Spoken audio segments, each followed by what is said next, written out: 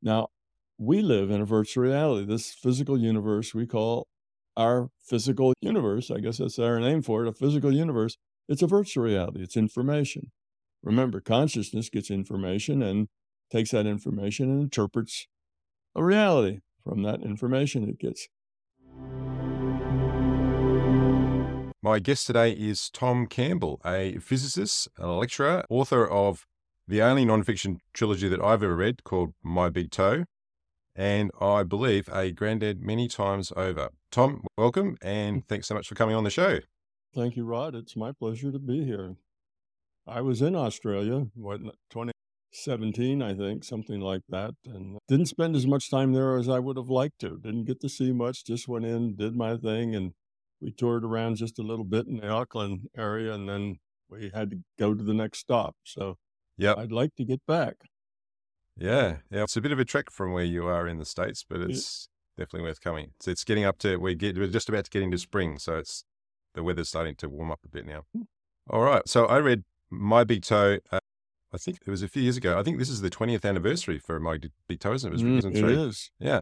And I've actually started rereading it because when you read books, they gradually fade from memory. But it really did start a whole exploration of things that were paranormal, but just starting to question reality. And it was a big leap in providing some sort of tools and a framework to understand consciousness that I'd never had before. That was my introduction to who you were, and I've been following your work ever since. So I'm really happy to have you on the show. So I'd like to start with a little bit of background about your life that led to you becoming interested in, let's say, non-physical reality and developing a theory of everything. And if in hindsight, did you have any other earlier childhood experiences that might have been an indicator that there would be more to come later in your adult life? Yes, I came into this world very much a right brain child, very intuitive.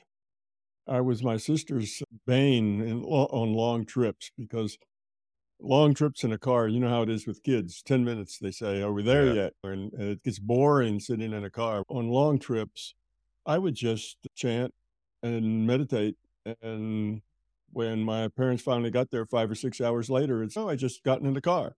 I didn't notice that any time had passed. So that was the kind of kid I was at 4 and 5 years old, 6 years old. So I was very right brained coming in, but I knew I had very definite push that I needed to be left brain. I needed to learn how to do logic, learn how to make sense of things. I was always had a pressure to go that direction. In school, I struggled with things like math because they just didn't come naturally to me, but I eventually overcame that struggle. And eventually I got to the point where math was easy. And I struggled with physics, but I got to a point where that was pretty easy too. I went on for graduate degrees and became a physicist. And sometime in around year 7 years old, I had had lots of experiences in out of body. I had some entities come and teach me how to go out of body and get me out of body and then let me go play with it. And then there were other lessons to learn. So I went through all of that, but somewhere around 7 and 8, I guess more like 8, I was told that I had to quit.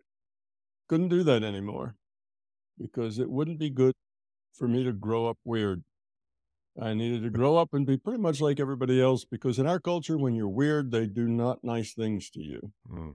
So that was my right brain ended there, not so much in the way I thought, but in so much as the going out of body all stopped. All the paranormal things pretty much stopped there, except I always had a link with non-physical beings who would answer my questions and point out things and teach me things. So that was always there. And of course, I had no idea that it wasn't always there for everybody. I didn't know that. And I didn't actually call it anything, didn't have a name for it. There were just these presents. And if I got in a jam of some sort, I could always ask them and they would give me some very helpful answers. So I trusted them implicitly. And let's see, I got to college, majored in physics, went to graduate school. While I was in graduate school, I learned how to meditate, not because I thought meditation was such a neat idea, but because the ad for meditation said that if you learn to meditate, you could get by on less sleep. And I was in graduate school and working on a big Van de Graaff accelerator.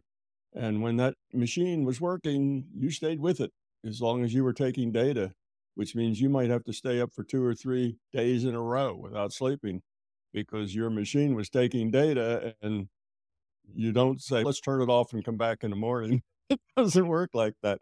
If you turned it off, there's about a 50-50 chance that it wouldn't turn on in the morning, and that would be the end of it. Your experiment was over.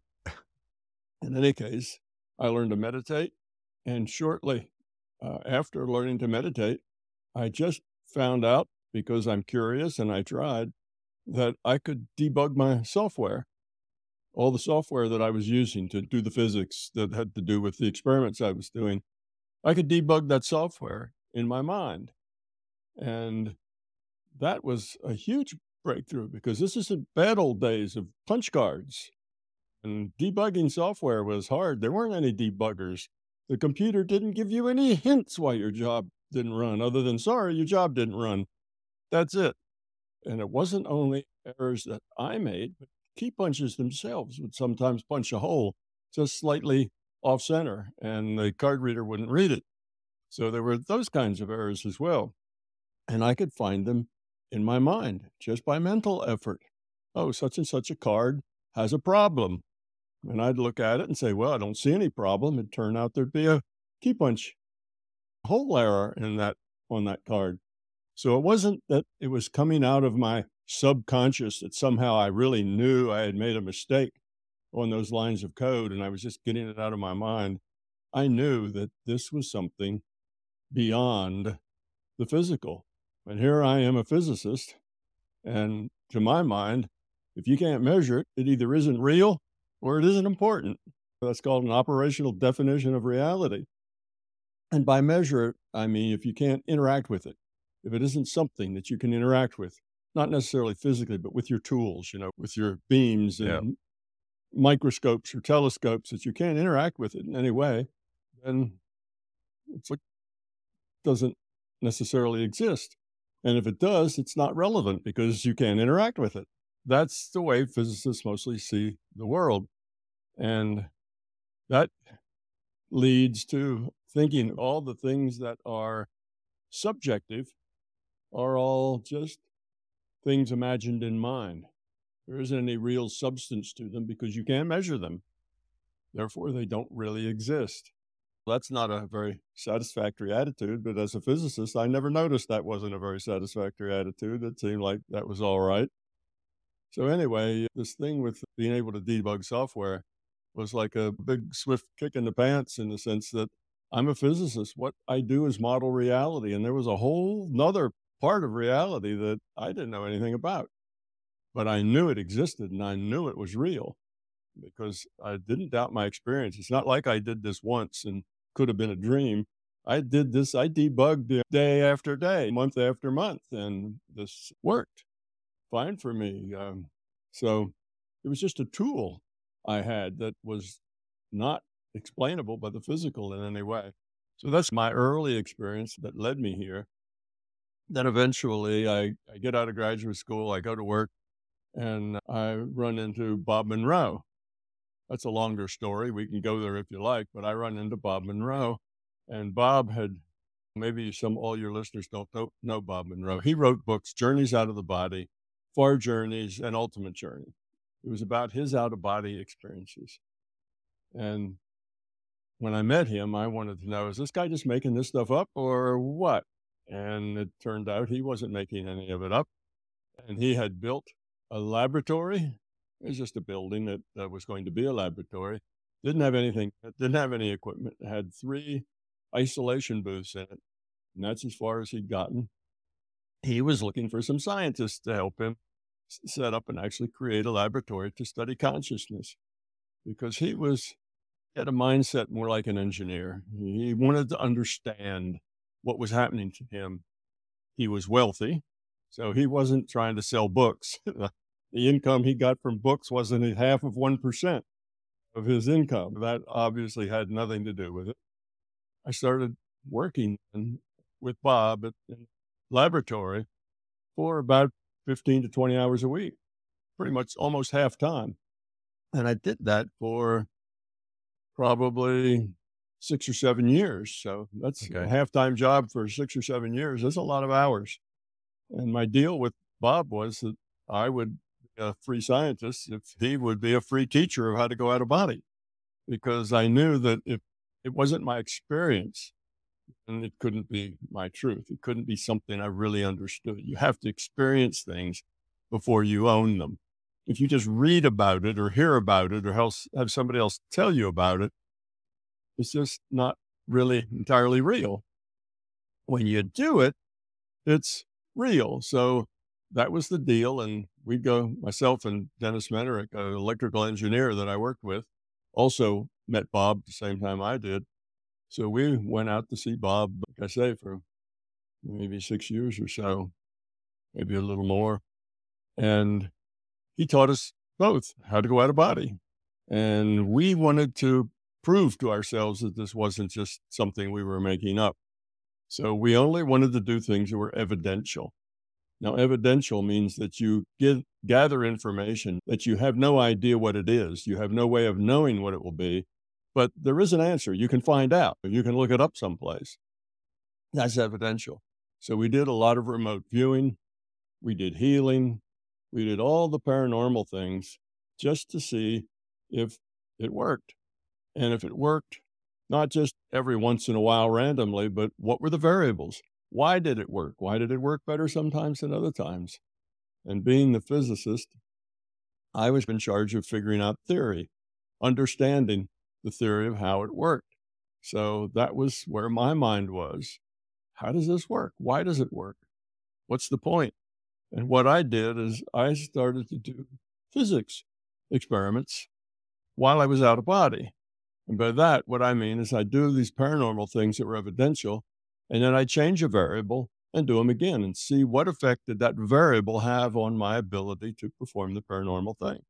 And then I do a different variable. And all of that's very tedious work, but most of science is very tedious work. And about 35 years later of doing these experiments, I thought I understood consciousness. And I wrote the books, My Big Toe, basically as a theory and understanding of consciousness. And it was based on the facts I've learned about consciousness from an out of body state, which is what makes me unique. There's very few physicists in this world, if any, besides me, who have that sort of facility in the larger consciousness system, out of body. I hate to say out of body because you don't get out of your body. That's just a Mhm. not a very good metaphor, but that's what everybody understands. So I use the term anyway. You're not in your body. But anyway, a physicist that understands the physics and understands consciousness from inside, not consciousness as people look at it from the outside. So that led me to eventually, after I published the books, a few years after, to realize that I could derive a better physics, a more general, more capable physics from consciousness. Just take the things that consciousness said, the way this is how the world needs to be, this is how reality needs to be to support my facts of consciousness, that I could take those facts of consciousness and actually derive quantum physics and derive relativity, first principles. Now, that's something that the physicists can't do because relativity has this big unknown. They don't know why the speed of light needs to be a constant. That's a key thing. Once you understand that c, speed of light, is a constant, then special relativity is just a little algebra. It's That's the main idea that makes relativity, is that the c is a constant.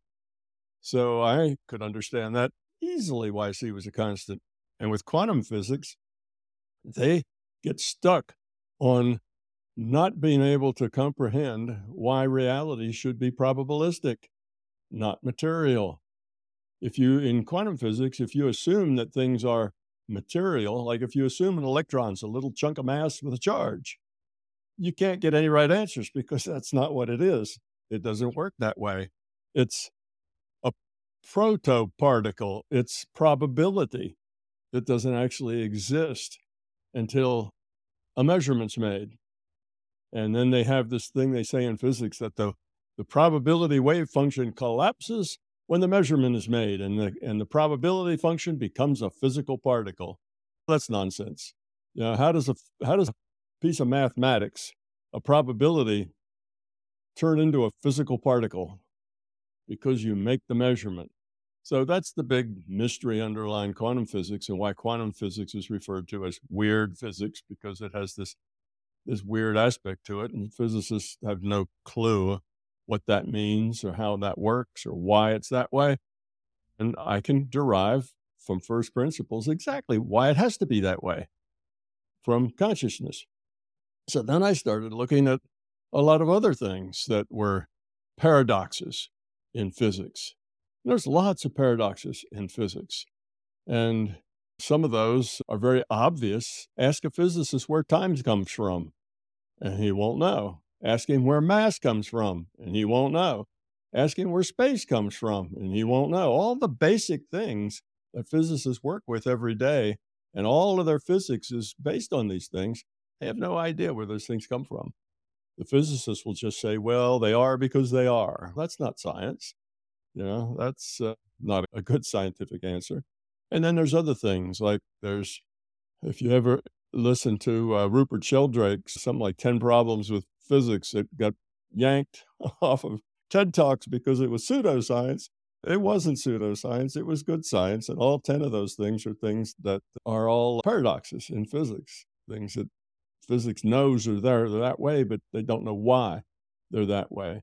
And one of them was the speed of light actually does change a little bit from time to time, but only in, let's say, the ninth decimal place. Just changes just a little tiny bit. It's been recorded now like 4 times that it's changed. And I can explain that very easily why that happens.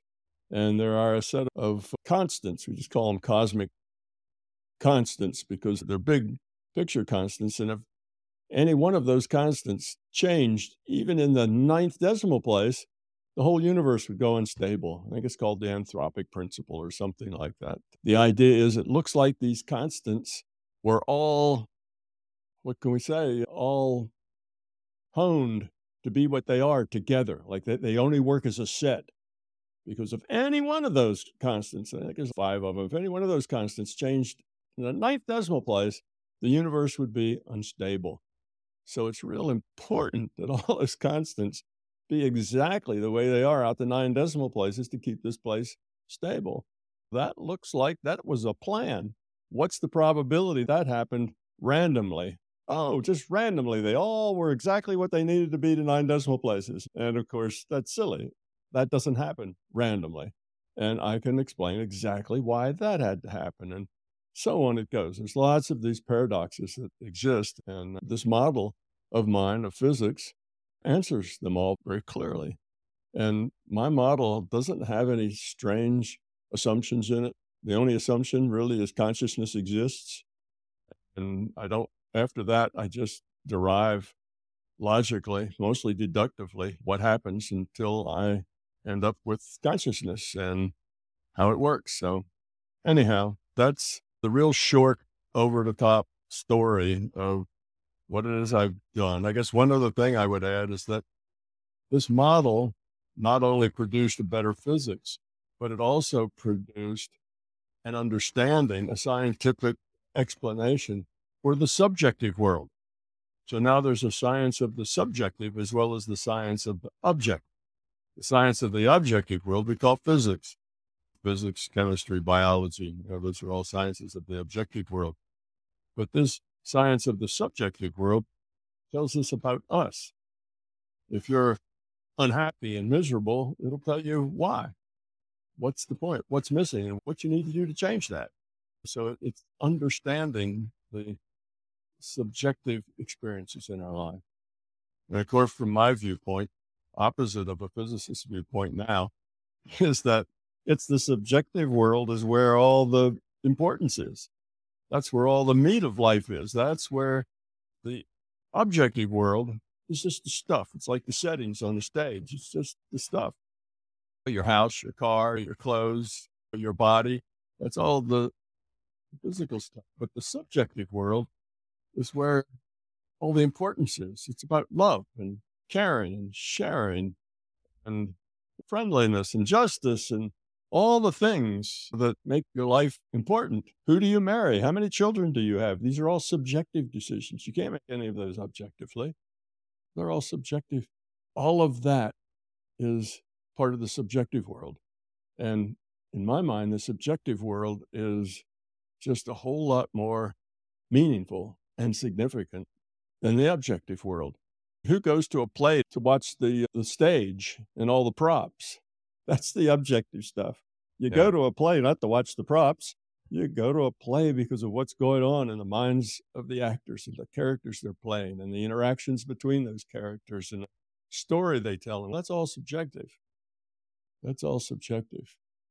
Okay, that's my one over the top, so everybody knows a little bit of who Tom Campbell is. He's a weird physicist who has written My Big Toe, and I have a website, and I have about 1,000 videos on YouTube in case you're interested. But other than that, I'm open for questions, Rod, whatever you'd like to ask. Okay. Well, the first one was my understanding of consciousness is its fundamental. So everything springs from Mhm. consciousness. Could you give us like a, just for the layperson, your understanding of what consciousness is? Okay, I can define consciousness just very simply. Consciousness is awareness with a choice. That's what a four-word definition. Yeah. So if we start from the beginning, so there was consciousness and it always had awareness, or then awareness became, and then choices started to be No, made. No? when I start with consciousness exists, that's an assumption. It already has awareness, but a very dim awareness.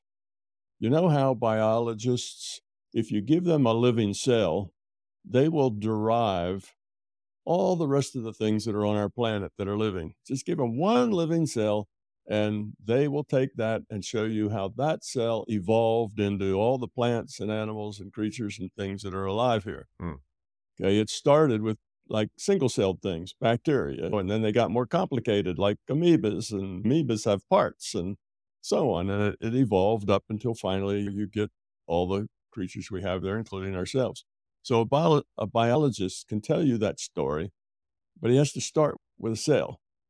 He can't tell you where that first cell came from. Now he can do some hand waving, and he can say if there were some right kind of amino acids and the right sort of this and that, and a little bit of electricity, like from lightning or static electricity, that might have started that first cell. So the hand waving is a physics term for means it's not hard facts, it's conjecture. So they can wave their hands in the air and come up with some conjecture of where that first cell came from. And they can even duplicate it in their labs, get the right stuff together, put a little spark through it, and yeah, they get something that resembles a living cell that maybe they could work with. So I'm the same way. I start with the most minimal piece of consciousness.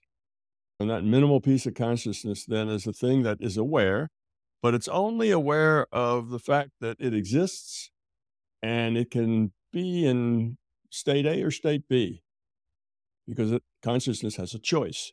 So if it was just in state A, then there wouldn't be any choice for the consciousness. So the Mm. minimalist thing for a consciousness is it can be between state A or state B. And that's it. And it can change from state A to B, state B to A. And that's all it is. You can think of that as a consciousness cell, if you like instead of a biological cell. And from there, I show logically how it would evolve, how it had to evolve. And basically, that evolutionary process takes that up through what it is today, which is I call the larger consciousness system. And we, you and I, and all the rest of the people and dogs and cats around here are subsets of that. We're pieces of that consciousness. I call those individuated units of consciousness, and that's what we are.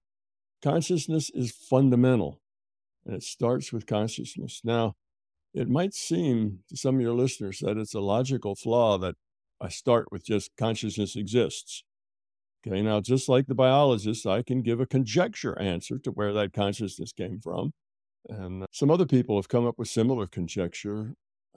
I've seen it at Stanford University. I believe it was in the philosophy department, and look up automata, cellular automata, and you'll find, I don't know, probably 100 pages of it, but you'll find one section of it where they deal with consciousness.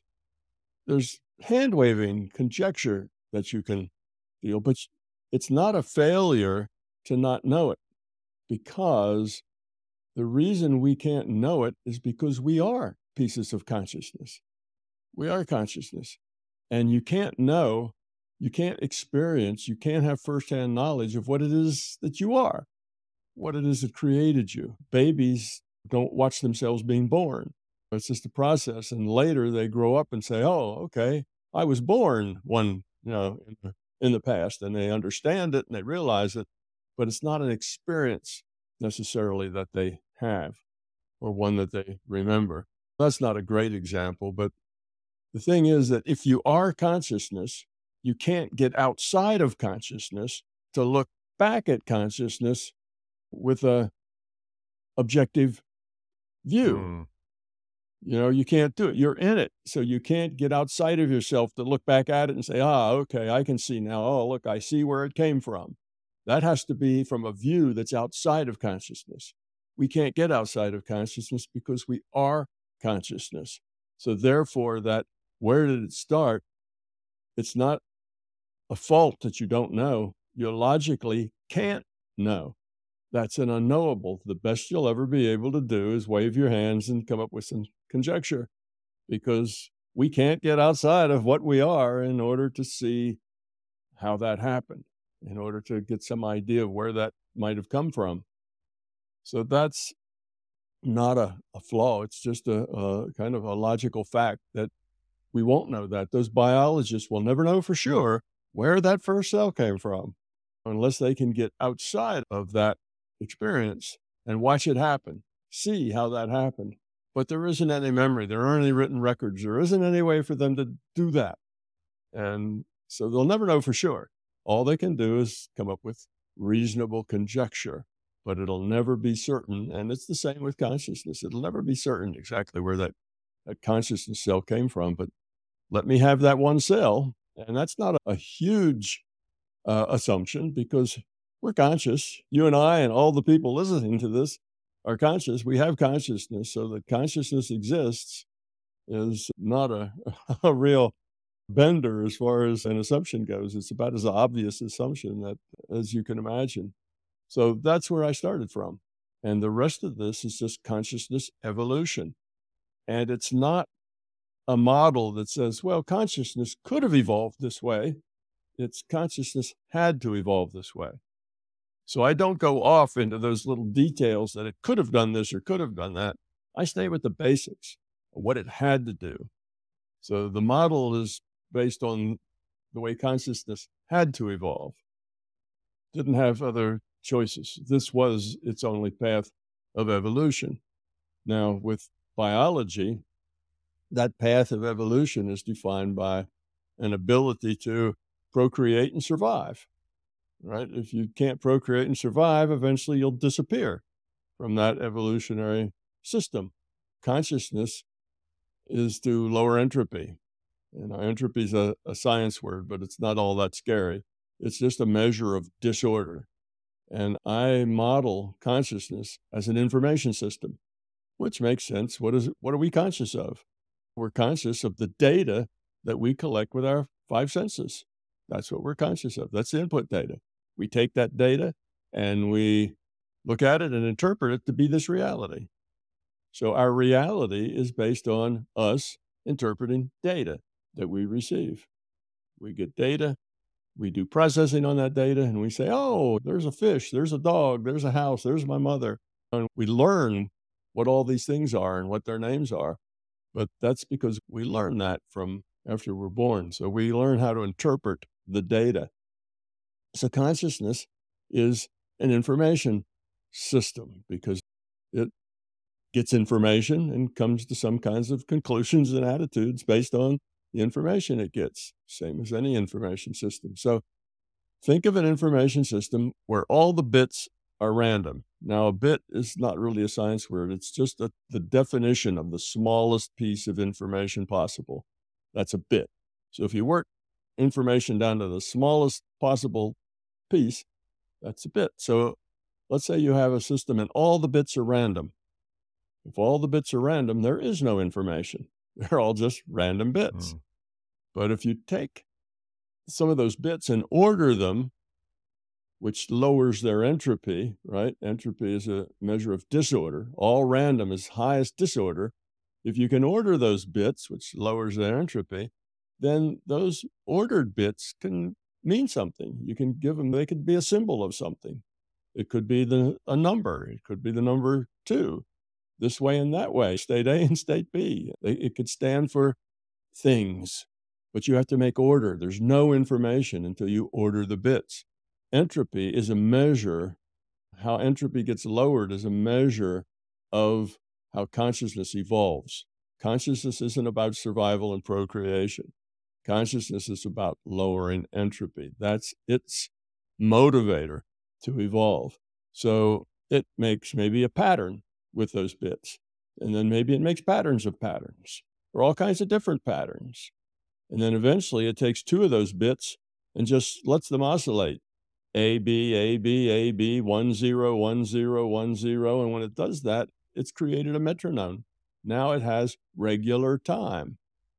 And if it has regular time, it can also create sequences of patterns of sequences, as much complication as it can. So as the things get more ordered, they get more complex. They get more useful because all those things can.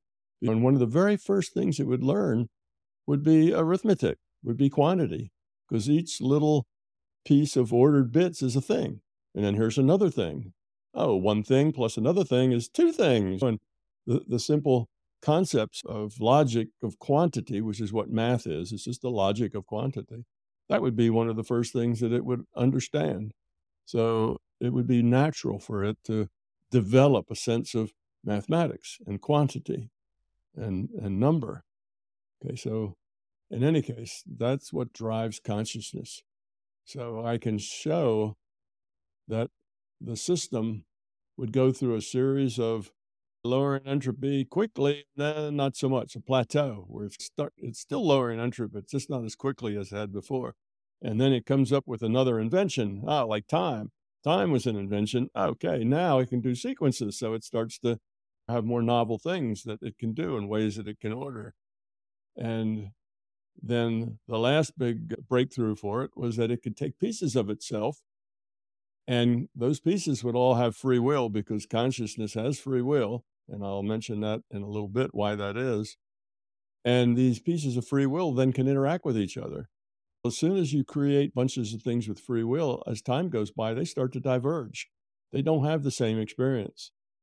They have different experiences, so they have different opinions and different thoughts about what they want to do today. So then the interactions, see, each one of these things, the invention of time and the invention of breaking itself up into pieces with free will, these things create more possibilities the way things can go together to lower entropy. It makes the system not only bigger, but smarter and more capable. It grows, it evolves, just like with people. You go the one-celled thing, bacteria, to multi-celled things, to jellyfish, to frogs, to lizards, and eventually to people. Every step of that evolution makes things more complicated. There's more order, there's more structure. Here we are, human beings, and we've got, what, 4 trillion cells that are all working together cooperatively to make a human being. So that's a lot of order going on there. So actually, it turns out that the biological evolution follows the same thing. It's really lowering entropy as well. That's what works. It lowers entropy, but in its system, low entropy configurations are more survivable because they're more complex, they're more adjustable. There's more things they can do, and they procreate better. Again, there's more options for them and ways they can do things. They're not limited to just a certain small set of possibilities. They have lots of possibilities, which give them more abilities to procreate and to survive because they have options that they didn't have before with that ordering. So it's the same with consciousness. So that's basically my model. So now, if you believe that biology, the evolution of biological evolution, if you think that's a science, then what I have is a science. It's just as much a science as biology is, because what it does is once you understand how this thing evolved, you get a lot of facts that otherwise aren't clear. Like biology, if you look at a what we call it, the dolphin. Look at a dolphin, and you look at a dolphin's fin. Guess what you find in there? You'll have bones that look just like that. It's like the Mm. bones are like a hand. It's got fingers. The fingers have joints so they can move, but these fingers aren't moving. It's part of a fin. But yet there's the hand with all the individual fingers and all the finger joints for motion. And that tells you that's a fact. And if you didn't have evolution or biology, it'd be one of those paradoxes. Why does that animal have hand bones in its fin? Oh, that animal probably was a land animal before it became a sea animal. That evolution can work both ways. Sometimes the sea was a better source of food than was the land. Critters move to where the food is. In any case, it solves paradoxes because you understand the fundamentals of how the system was built. What were the rules that it was built on? And mine is the same way. So mine is a science. It solves a lot of paradoxes, answers a lot of questions. And as far as I can tell, there isn't anything that it can't really explain. So it really is a theory of everything, including the subjective world. I say, why are these people happy and those people are miserable? It can say what it is about them that's created both the happiness and the misery. It boils down to really an understanding of a lot of things. You can derive a moral code. Philosophers have tried evolving a moral code for many centuries, and they always failed. I think the last one that was really pretty good was Spinoza, a Spanish philosopher, and his moral code had flaws in it, like all the rest, because people could always come up. If you follow this code, you'll always make the right choice, the good choice, the moral choice. But you can always come up with some scenario that it doesn't work in. Yeah, but what if? And you can come, it may be really an obtuse, one in a million kind of scenario, but there are scenarios that it just doesn't fit. The code is not universal. It does explain a whole lot of what's right and what's wrong and what's moral and what's not, but it doesn't cover everything. It's not universal. It's got flaws in it. This code of mine does define what's right and wrong. In the long term, if what you do, the actions you take, the intents you have, lowers entropy for both yourself and the system, that's right. And if what you do and intend increases entropy in the long term for both yourself and the system, that's wrong. So it's just simple. It all reduces to entropy. Love can be defined as the nature of a low entropy individual, a low entropy entity. That's love. And the fear is the opposite of love. That may strike people as being odd because they think love and hate are the opposites, but that's not it. There's something more fundamental than hate, and that is fear. Hate is born out of fear. In any case, it explains, on the soft side, it explains philosophy. There's a philosophy called, what is it now? There's realism, which is basically what the physicists believe, and that is if you can't measure it, it's not real. Everything that out there that you see, that's just the way it is, and there isn't anything else but that. And then there's the opposite of that, which is called idealism. And idealism is the sense there is something beyond what you see and what you feel out there in the world that is more fundamental. And that's an old idea. Remember the allegory of the men in the cave that Plato came up with when he was telling them that there's a fire behind them and they're looking at shadows on the wall of the cave and they think that's all reality is the shadows because these people they can't turn around and see what's behind them. But there's another whole world behind them, the fire and the people who tend the fire and where the firewood came from. All of that is tended by something outside of their reality. And their reality is just as limited to the shadows on the wall. And yes, they can move and the shadows will move. So They identify with the shadows as being who they are. So that was Plato, and he was an idealist. And many of the best philosophers through history have been idealists. I think with one of the last big names was probably Kant. He was an idealist. But in any case, that argument between idealism and realism has been going on for millennia. And now it's solved. Basically, with the double slit experiment, it was solved. And that is, it's not matter. Matter's not fundamental. What's fundamental is probabilistic. That's math. That's not anything physical. And that point, that argument was done. It turns out the idealists were right. There is something behind the physical. Otherwise, physical particles would not be based on, it means they come from probability waves. That wouldn't work that way. And in our science, all the tiny little particles are what are used to build bigger particles and bigger particles till we get the kind of mass that we're used to. But it's all built from the bottoms up out of these little subatomic particles that are nothing but probability. So that tells you that mass isn't the thing that is fundamental. You might say probability is fundamental, but that doesn't really make any sense. Probability is just a mathematics. It's just a way of looking at certain parts of quantity, that some things are more or less probable than others. But as it turns out, consciousness is what is fundamental, the thing that everything else is built out of. Okay, so I'd like to go back a little bit to your time at the Monroe Institute because I'm fascinated by the work that he's done and read Bob's books. So during that time, you learn how to experience or visit different realities other than our current one, which is the PMR, physical matter reality. Have I got that right? So Yeah, what was the most interesting alternative reality that you visited during that time, or even since then, actually? there are a lot of alternative realities, and there's all sorts of virtual realities out there. I guess we ought to talk about virtual realities. Virtual realities are realities that are created by a rule set. Okay. If you play The Sims, that's a virtual reality. And it's created by a rule set of what the players can do. There's certain things they can do and certain things they can't do. So if they have a swimming pool and somebody goes around, pulls up all the ladders, they can't get out because the rules are that they can't get out unless there's a ladder. That's not the way it works in our universe, but that's the way it works in the Sims world. At least that's the way it did work when my youngest daughter pulled all the ladders out, and in order to get gravestones in her front yard because that was cool. So anyway, I digress. But a virtual reality is made based on rules, the rules that say what people can do and can't. It's the rules of causality, basically, is what made up.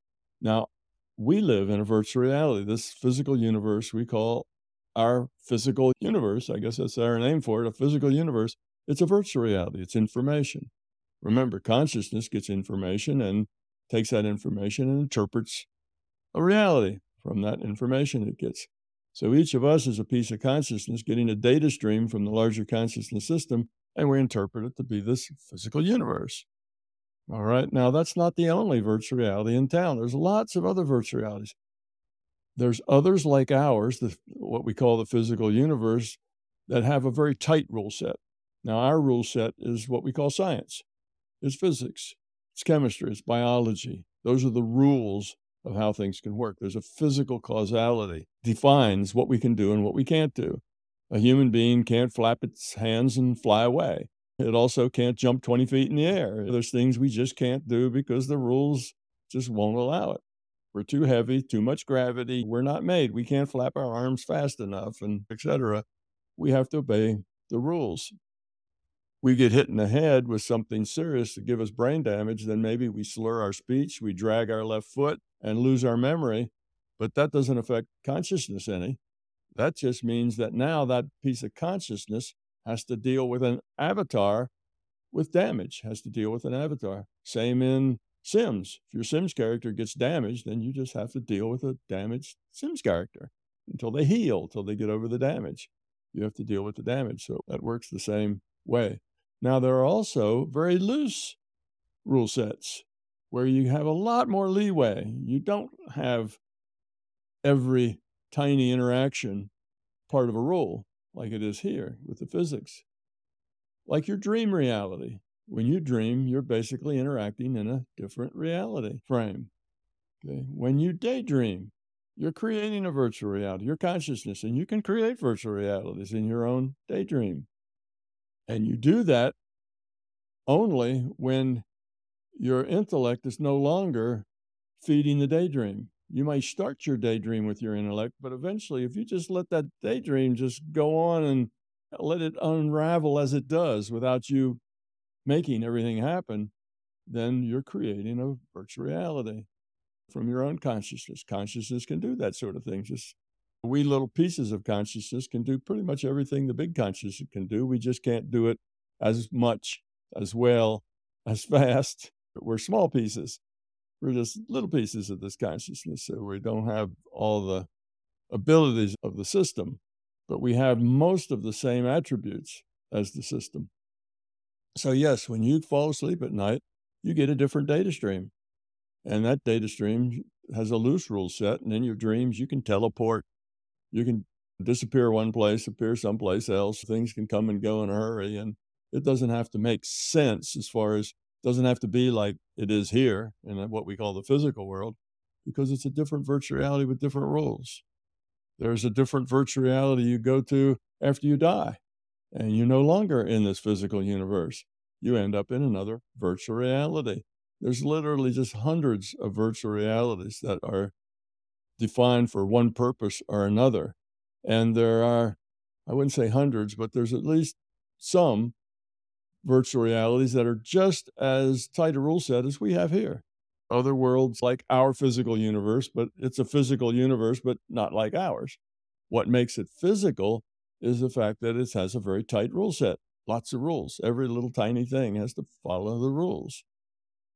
There are, I've been to several, probably 5, 6, 8, 10, I don't know, over the many years. I've been doing this now for 50 years. And I've been to quite a few of those virtual realities that are physical. And they have beings not always like us. They mostly end up to be bipeds, but not always. Sometimes there's other things that aren't like us at all that evolve, but more often than not, they are like us, and their physics there is like ours too. And the reason for that is that it's hard to get a rule set that will create a stable universe. Remember, I mentioned all those constants that had to be just so to 9 decimal places to get a stable universe? It's not like you can just do that real easily. That's a lot of trouble. So the same ones that work there tend to work elsewhere. So, yeah, they have gravity just like we have gravity. That's one of the rules. They have a lot of the things we have because it's hard to make a virtual reality that will evolve for billions of years and not have it self destruct.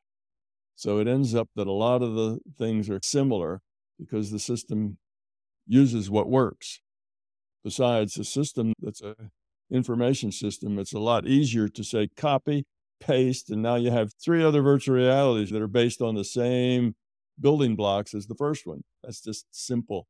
It's easy to do. You don't always have to start from scratch if you spend, you know, 10,000 tries trying to get all those constants just right. You don't have to do that again. You can just start from what you've got. Some of it's similar. I've been to places that have been a lot uglier and meaner than what we have here. And I've been to places, and let's just say less evolved than we are here. And I've been to places that one place that was a little more evolved than what we have here. But mostly they're less evolved. We're one of the high end, believe it or not, with all the dysfunction we've got in our world. You'd think we're on the bottom, but we're not. We've got a lot of potential here that the others haven't yet gotten to. Now, another thing I should put in here is that so, what is our purpose? What are we supposed to do? And why are we here playing in this virtual reality game? We are individuated units of consciousness. And in order to evolve, we make choices. That's definition of consciousness. It's awareness with a choice. So the choices we were making when we didn't have this physical reality full of avatars were like being in a big chat room. The first virtual reality was communication protocols. And that just defined language. That's a rule set. Define language. Okay, all these individuated units of consciousness in the system could all chit chat with each other because there was a virtual reality that gave it communication protocols. But there wasn't a lot of experience that was really meaningful and challenging. It's just a big chat room with almost no rules. So you could pretty much do anything, and that was okay. Not a lot of great consequences for the choices that you made. So the system needed to make another virtual reality that was more a tighter rule set, because the tighter the rule set is, the more consequences you create, right? The more strategies you create. In other words, let me make that a little clearer. If I said, okay, Rod, let's play a game. Okay, you go first. You wouldn't know what to Yeah. do because we don't have any rules. You'd say, what do you mean I go first? There's no rules. Because there's no rules, there's no game. The game is made with rules. Now, the rules could be real loose. This is just high card. You pick a card and I'll pick a card, and the winner has the high card. That's real simple. Simple rules. You don't have much strategy.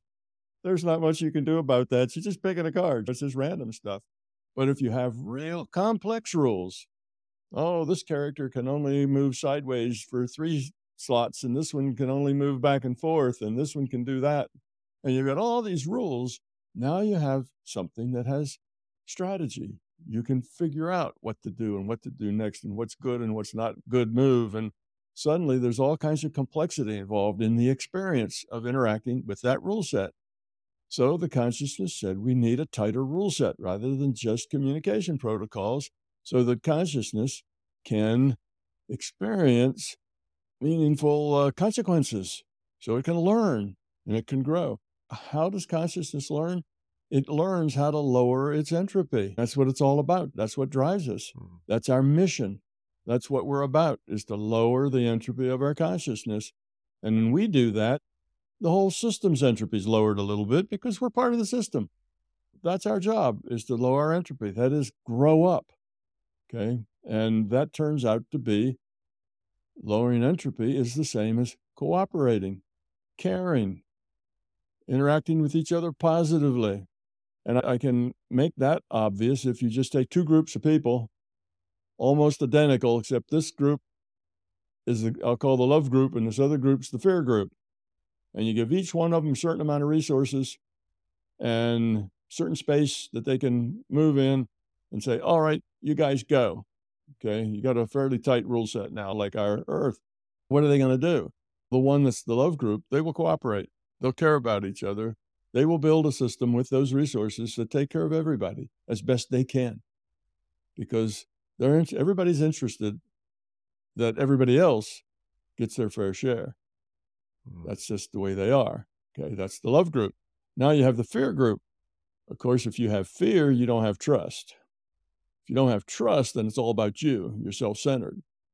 And if it's self-centered, then it's what can I get and how can I keep it? And if everybody is in a what can I get and how can I keep it mode, then pretty soon the big guys beat up the little guys and take their stuff. That's just the way it is. And then the little guys will get together and say, okay, there'll be 10 of us and we'll all work together. Another big guy comes along, we'll lock him and take his stuff. So then the big guys start forming up teams, and so on. That grows. And what you have is very much like the reality we live in. The fundamental ethic for civilization is the warlord. That's how the strong get at the top, the ones that have power, and those delegate down through lower levels of power until you have all the serfs and the peasants or whatever, people at the bottom who do most all the work. And you end up with 5% of the individuals owning 95% of all the stuff. It's the warlord mentality is how we see the world, how a lot of us see the world. And that's just defines a low quality of consciousness. That's a high entropy consciousness, which is a low quality of consciousness. A high quality of consciousness is a low entropy consciousness. So you see, just looking at those 2 models, which one is the low entropy? In other words, which one is stable? Which one produces more? Which one ends up as being a place you'd like to live as opposed to not?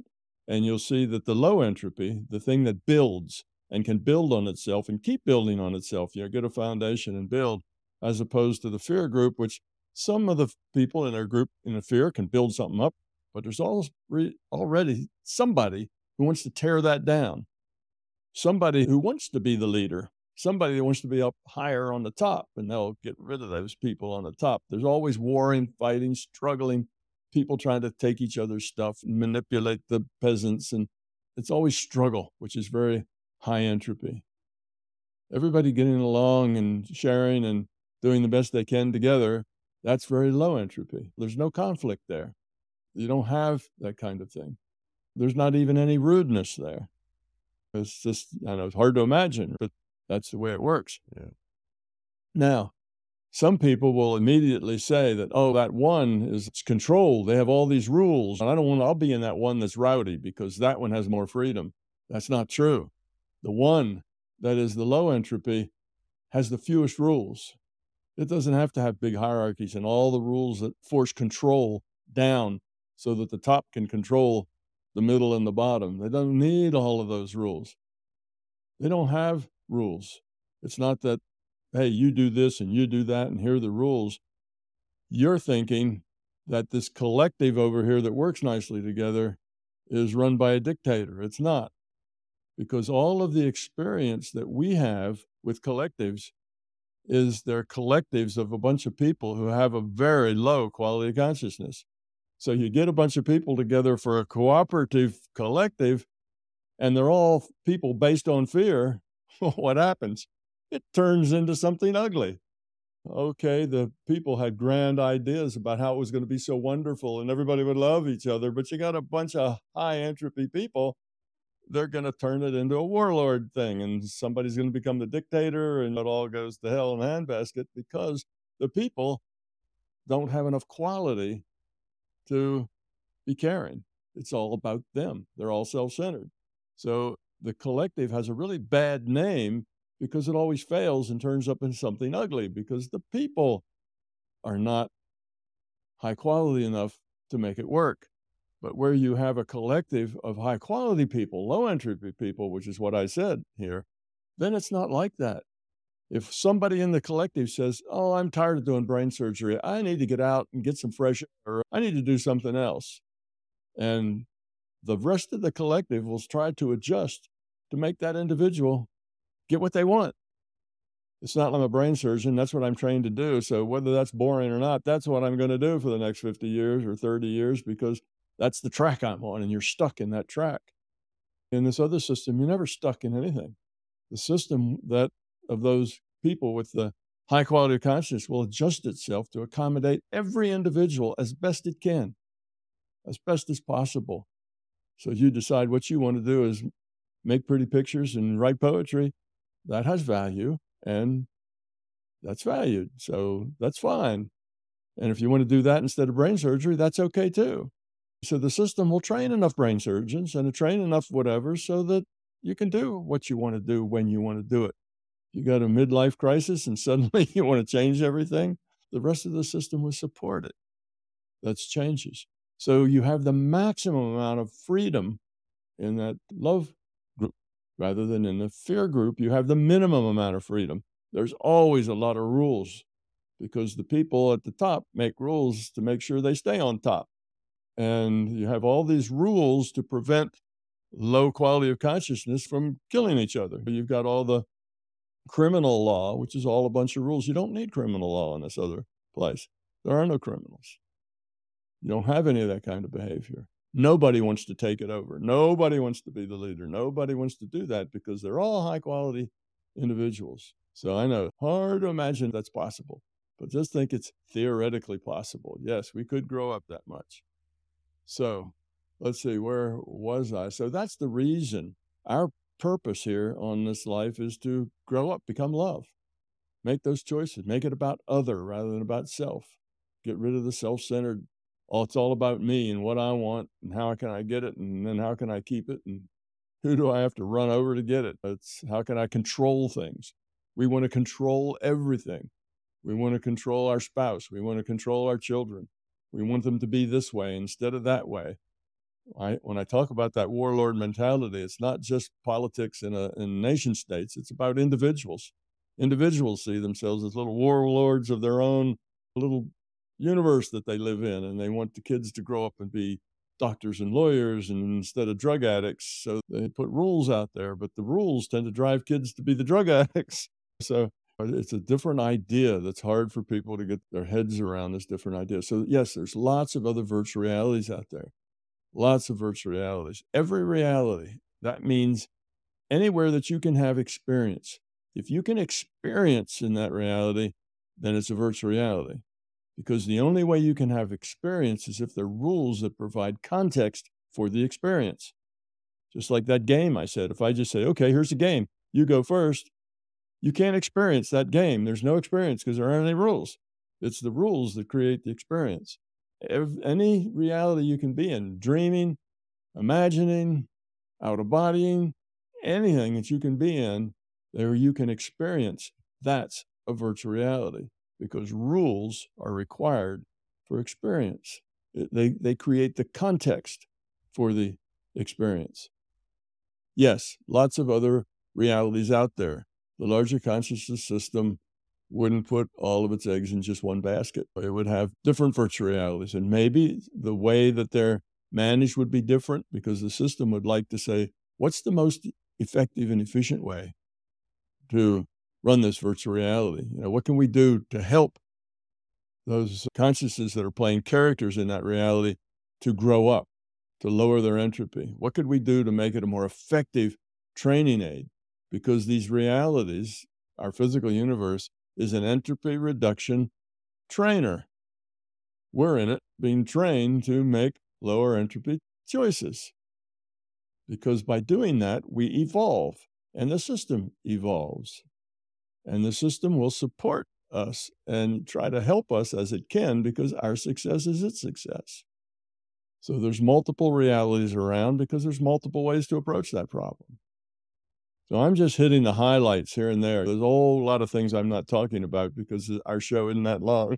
We'd have to go for 5 or 6 hours to get most of it out. But in any case, over to you, Rod. I guess I've stirred up a few questions in all of that. Yeah, that's why I always often have people come back for a live stream because of all the other questions. I think what we'll do is, in stirring up this, I think people are going to be saying, okay, how do I learn more about this? How do I get in touch with these alternative realities that Tom is talking about? So why don't you tell us a bit about, I know you've got your books, why don't you tell us a bit about what else you've got going on, how people can learn more about what you do and any other programs you might have, Tom? Oh, okay. First, just a little basics, and that is that all of the paranormal things happen in the intuitive channel. Your consciousness basically has two channels in which it processes information. One channel is the intuitive channel, the other channel is the intellectual channel or the logic channel. The intuitive channel does not do logic. It does information without logic. You get things, but it's not logical. You just know. It's the intuitive channel. All things paranormal happen in the intuitive channel. Now, we Westerners, and probably most Easterners these days too, the Western cultures run over the whole world. We tend to develop our intellectual side a lot because we do that. We start with preschool and then school and then high school and then college and graduate school. We keep working on it. Even if we don't go to school, we keep learning things, learning new skills, learning new things, understanding things better. All of that is on our intellectual side. Okay. And on the intuitive side, we're not as smart intuitive as we were when we were 3 years old. When we were 3 years old, we were more intuitive than we are now. And we've lost even that little bit. So here we are with this big macho muscle and this tiny little infant baby of a development on the intuitive side, almost to the point that scientists will tell you there is no intuition. Intuition doesn't exist. So all of the paranormal things then just can't exist because that's where they are. So if you want to learn that, you have to learn it through your own experience. It's like I said, if it's not your experience, it's not your truth. If you want to understand this larger reality from the inside, then you need to experience these things and convince yourself through your own actions and interactions that this is real. And because I tell people, don't believe anything I say, you need to go experience it yourself. And you can experience everything that I've experienced is open for experience. I'm not particularly special in that only I can experience it, everybody can experience it. All right, how do you develop your intuitive side to where you can experience it, where you can depend on it? First, I will tell you that once you develop your intuitive side, you will find it's just as correct, just as reliable as your intellectual side. Right now, when it's undeveloped, you think it's flaky. It's like your gut hunches, they are wrong as often as they are right. That's because your intuitive side is undeveloped. But once you develop it, actually, the truth is it's more accurate and more dependable, more reliable than the intellectual side. But I generally don't say that because I know that pushes people's credibility buttons. It's actually more reliable. And the reason for that is your intellectual side is always stymied by a lack of information. Logic, deductive logic, requires a lot of information. Okay, what is that I said earlier? Important things. Who should I marry? How many children should I have? Okay, now figure that out logically. You You could try can't it. figure that out logically. There's not enough information. The only way to figure that out logically is if you had a crystal ball, and if this happened to be a reality that, what is it called? If you're a materialist, you're also a determinist. If it was a determinist reality where nothing ever changed, nothing evolves, nothing is learned, nothing ever changes, it's determined at the beginning, it's all done. All right, if you were in a determinist reality and had a crystal ball, then you'd know who to marry because you could just look and see how that worked out over the next 50 years. But you don't. One, it's not a determinist reality. There is no done deal on the future. The future happens as we make choices. There's possibilities and there's potentials and there's probabilities. And there's a database that's the probable future database of all those things that are likely to happen or that not likely, that could happen, all the possibilities and the probabilities that each might happen. So that database is there, but there is no future. So without a crystal ball, your logic isn't worth a damn when it comes to the big questions of who do I marry or how many children are we going to have or what sort of dog am I going to buy and just anything. Which job should I take? And inside that job, which position should I take? Should I take this or should I wait for something better? There's no logical answers to any of those questions. All the questions you have that are really important to you are all done on the intuitive side. None of them can be solved from the intellectual side. Now, we pretend that we solve them in the intellectual side. We're good at pretending that. We think we're very rational people and we run our life with logic. But that's nonsense because we never have enough information to run our life with logic. We run our life based on guessing, and that guessing is based on our experience. We have experiences and things work out this way, so we guess that they probably previous trends will continue. So we make guesses based on experiences, the way we deal with that lack of information. And when you make guesses based on the past, you're wrong an awful lot because the past doesn't have to repeat itself all the time. If that's your mode of getting through life, then you'll be wrong almost as often as you're right because in dealing with people and what people do and why they do it, past experience just doesn't tell you a whole lot because everybody's different. We aren't machines. If we were all machines, that would work pretty well, but we're not.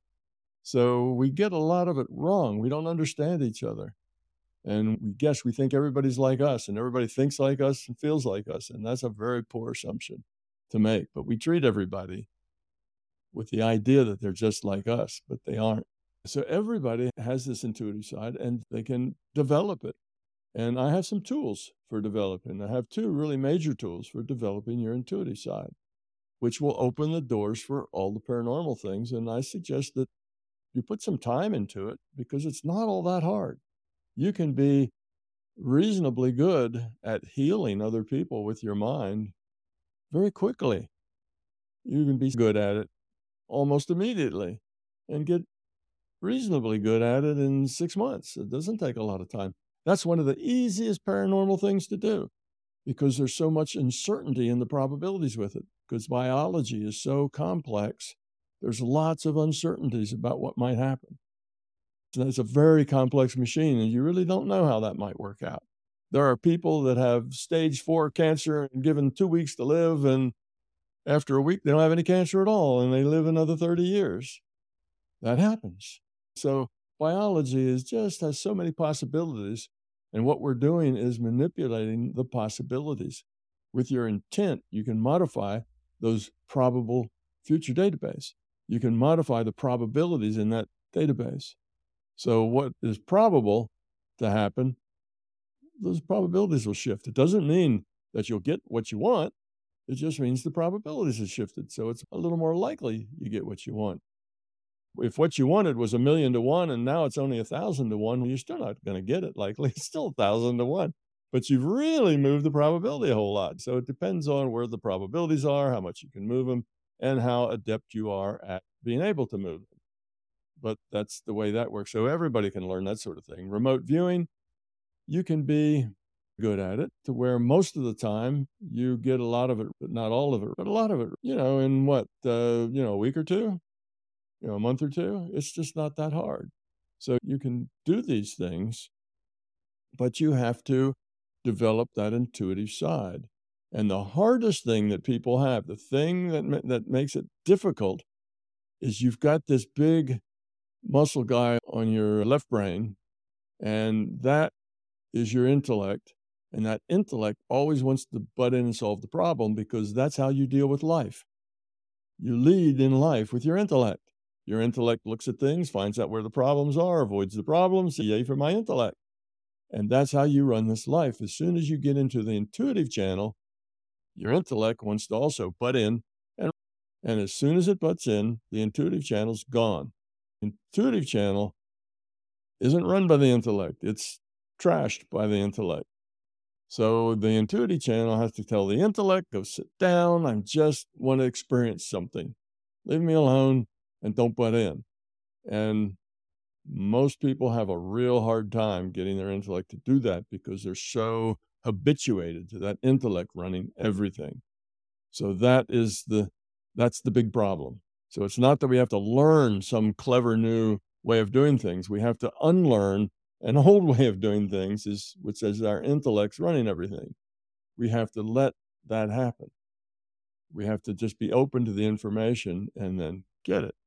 Now, if our intellect is guessing what it is, that will ruin it. It won't work. So I have 2 methods for doing that. And there's really 2 methods for getting into the intuitive state, developing your intuition. One of them is through the standard role of meditation. That's typical. And what you do there is that you discipline your mind. And most of it is disciplining your intellect to be quiet. So in meditation, they'll tell you to sit down and have no thoughts. In other words, tell your intellect to be quiet. Yep. And eventually, you will learn to discipline that intellect and be able to turn it off. So the whole exercise in meditation is just to discipline the intellect to get it to sit down and be quiet. That's the whole point of it, mostly. And a lot of people struggle with that and find it hard to do. Some find it almost impossible to do. And it takes time to do that because you not only need to shut that intellect down for a second or two, but for the next half hour. You can actually do things on the other side. And not a single question or thought or anything comes through your mind. It's just open. Okay, that's you becoming aware of the intuitive side. And after that, just a little bit of work, you can work on those paranormal things and they'll be fairly easy. The other 2 things that get in the way, 3 things actually, they're all based on one thing, and that's fear. It's your fear will get in the way. Now, the fear has children. There's 2 children of fear. One of them is ego, and the other one is belief. Fears create a lot of ego and a lot of belief. That ego and that belief will cause you trouble. So getting rid of your fear is really a good thing to do. It'll make your intuitive voyages much easier and much more productive. If you've got fear, then you'll take that fear with you and you'll find all sorts of scary things while you're in your intuitive side. You will intuit a lot of scary junk that's just your own fear coming right out of your ego. So that will get in the way. All right, these two products, one of them is Explore the Larger Conscious System with Thomas Campbell. It's a program. Yep. It's a program that you can take. It spans, I don't know, 5 days, 6 days, and it's not all that expensive. What happened was that I gave this program in real brick and mortar locations. We gave this program, and because they're brick and mortar locations, there's venues, there's food, there's travel Mm. costs. They're pretty expensive, and if you have all the costs figured in, it's $2,000 or $3,000 to spend 5 days learning this stuff. So it's pretty expensive. But I did that maybe, I don't know, 30, 40 times, and friends of mine, Donna and Keith Warner, they took all of those 30 or 40 of those times, searched through them, and took the best of all of them. Take a whole thing and created one 5-day course, and they put it on audio. It's on Soundwise. And if you go to their website, which is mbtevents.com, they will have lots of pointers to that, and you can get that. Now, that is the path that generally runs through meditation. Okay, you expected to be able to quiet your mind. The other one is Tom's Park. Oh, yes. Tom's Park Yep. is another way that you can get there and has nothing to do with meditation. You don't have to be able to meditate at all. The discipline just comes naturally, and it uses your imagination. And the imagination is another way to get there. Again, with the imagination, you learn to imagine and then just let the action roll on by itself without you being there. And I've got a thing called Tom's Park that will explain it all to you. And you get into the physical part of the park first to develop your imagination skills. And then you go into the parts of the park that are mainly about the non-physical things that you can deal with in there. So 2 ways that you can find out for yourself. And I recommend you do find out for yourself. I wish I'd had 3 hours to talk to you, Tom, but it's been great. Thank you very much for coming on the show, and perhaps we'll have you back again for a live stream. And I really appreciate your time today. Okay, well, you're welcome.